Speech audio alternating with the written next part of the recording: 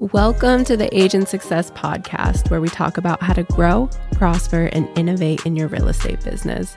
Learn how to find your ideal client, generate leads, and convert more sales from other agents in the business. My name is Brooke. I'm your host, and I hope you gain a ton of value from today's episode. Let's go. Hey guys, thank you for tuning in to another episode of the Agent Success Podcast. Today with me again, I have John Williams. Hey guys. The broker of the House Connection. And we want to hop on here and just do a quick episode about retiring, as a real estate agent, having the end in mind and preparing through that throughout your career. Hopefully you gather some tips or just gives you something to think about and allows you to prepare for your future. So without further ado, let's go. So John, as long as I've known you, you've always been very aware that you need to plan for the future, whether it was through buying rentals or other ventures that you have. Knowing that you need to plan for your retirement has always been front of mind. And I'm just curious because I don't know a lot of people our age that are that conscious of it and are preparing that much. So what was it that inspired you to take such action at such a young age and be so aware? It's nice of you to say. I think it was, I wasn't taught that, you have to have a retirement plan and, contribute to it over the course of your career and then retire at 65. I think where it comes from was, that's not what my parents did. They didn't have any kind of a retirement plan. And in a way that benefited me because I didn't have any preconceptions about how it should be done. And so I remember even, thinking back as a young man, basically, how can I retire early? That was more so the angle I took. How could I retire early? How could I have financial freedom and retire early? And so it all began from there. I explored my options from there.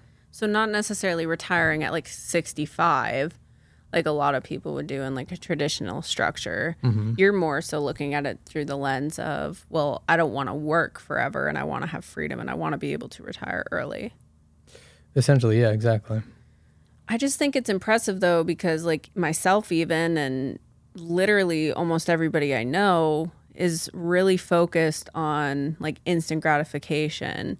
You've been able to put away money and keep your eye on the prize for forward thinking and not for instant gratification. Whether that's not blowing your money or just being smart with your money, really. You've been always super conscious of that. Yeah, I mean, it's kind of like a game to me. It's almost like it's like a game. I'm trying to win. It's like a game of life. And, I want to build a rental property empire. It's okay, so how am I going to do that? One rental at a time. And I like to win. I like to win the game. So it wouldn't make sense for me to go out and, buy XYZ, if that's not in alignment with, the game I'm trying to win.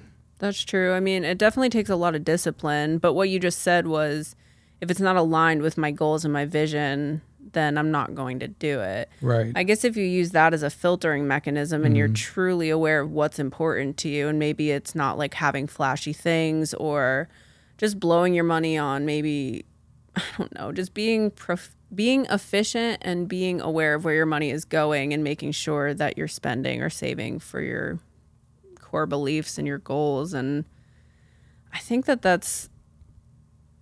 it can be challenging because most people are not doing that. It's kind of going against the grain. So maybe, I mean, there's just something inherently exciting to me about passive income and just this idea of having that mailbox money and financial freedom. These things just fire me up. Yeah. Yep. I think that's good. I mean, there's definitely a lot of buzz around the idea of retiring early and having financial freedom, and a lot of people talk about it. I don't know if everybody is maybe even aware of what to do when it comes to taking the steps to having those things. And so that's kind of what we want to dive into today is, well, how do you practically execute on that then? It's a good question. I mean, start with the end in mind. What's your vision for your life? You're the CEO of your own life. So where do you want to take that? How do you want to allocate your resources? Are you just not going to have a plan at all and bury your head in the sand and not even think about it? Are you going to, shoot for retirement at 65 and contribute to, an IRA? Maybe you want to retire early. Okay, that's possible. How are you going to do that? Is it through rental properties? Is it through, owning another business, being self-employed? Whatever it may be, start with an end in mind, put a time limit on it. When do you want to get there?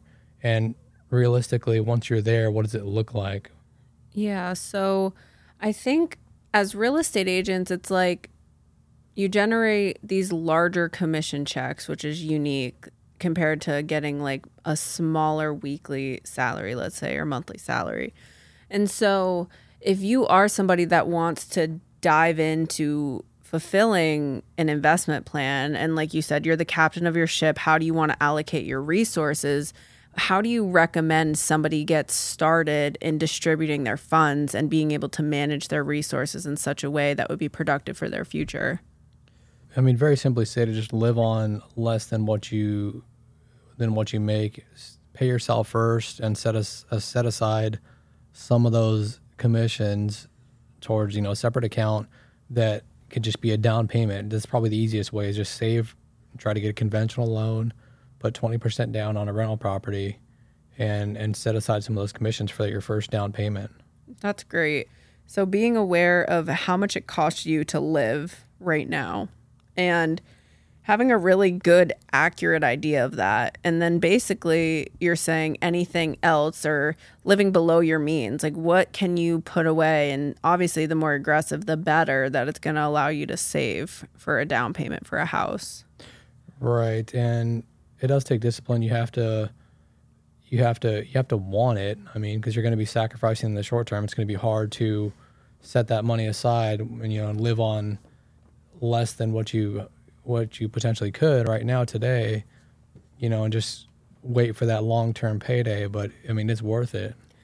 Yeah, I wanted to say, like, oftentimes when you buy, like, let's say one rental property, like even like a single family property here in our local market, you're not going to be making like a ton of money every month from that one property. How do you suggest that they begin to understand what the long-term effect of that smaller monthly cash flow can be?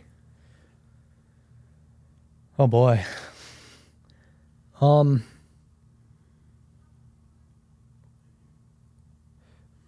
I wouldn't, put all your eggs, your mental eggs in that one basket. Save towards that first one, buy it, and then move on and begin saving towards that next one. And in a way, you could just forget about it. That's what I'd recommend. Just forget about it.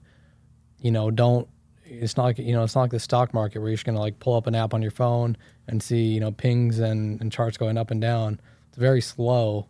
Eventually you're going to be able to increase your rents. You're going to pay down some of that debt. Your property is likely going to appreciate in value, which will then give you opportunities to leverage equity down the road.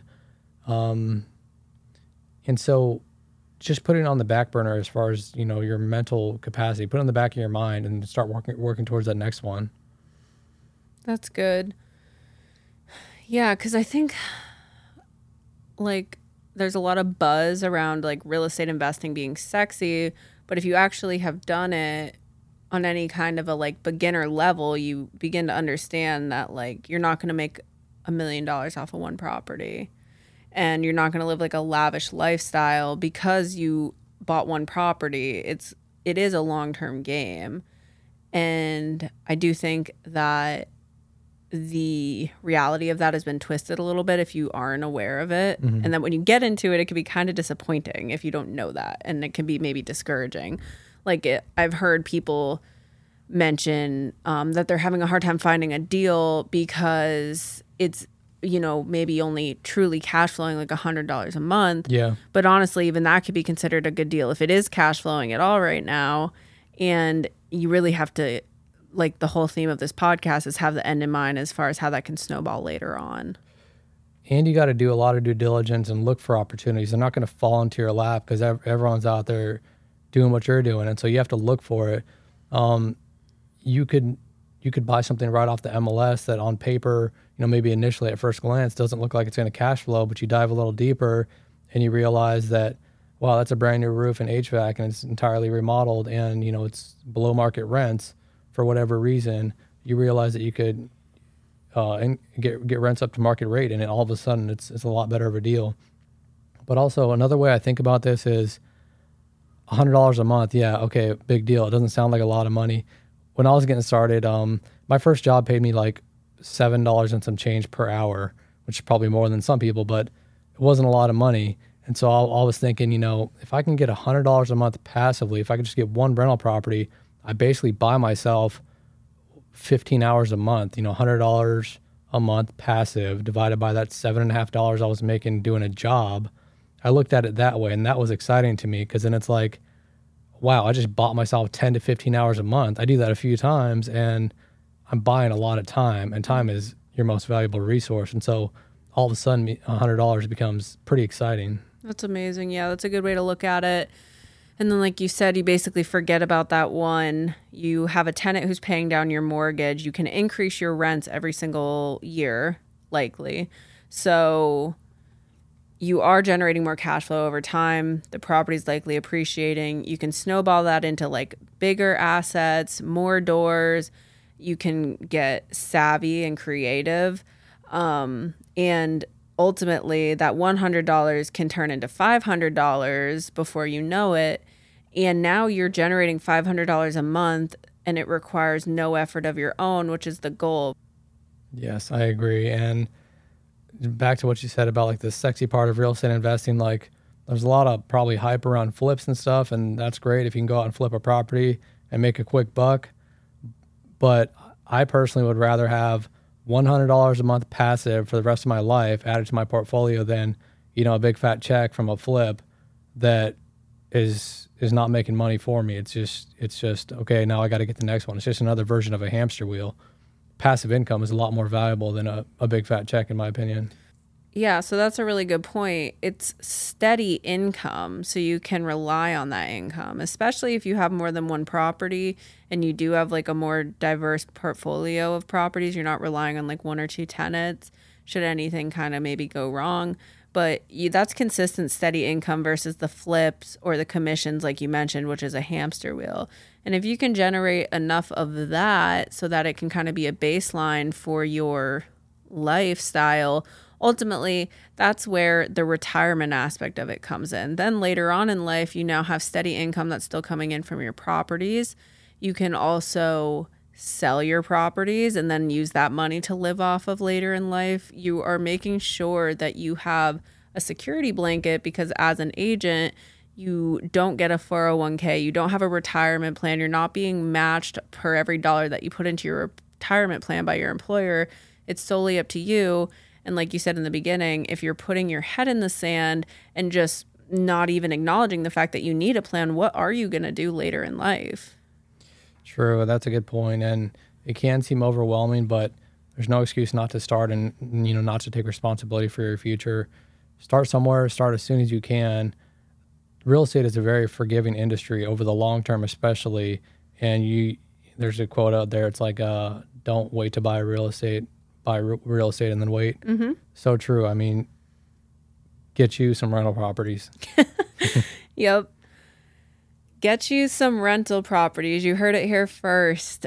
No, but in all seriousness, we're passionate about this because it's important. And I don't think it's talked about enough. It's not sexy.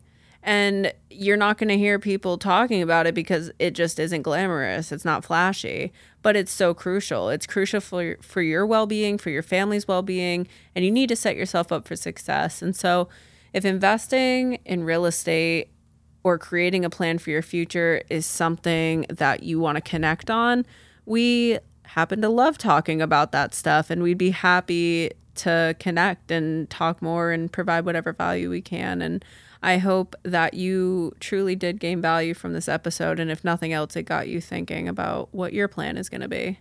So thank you for tuning in to another episode of the Agent Success Podcast. Until next time.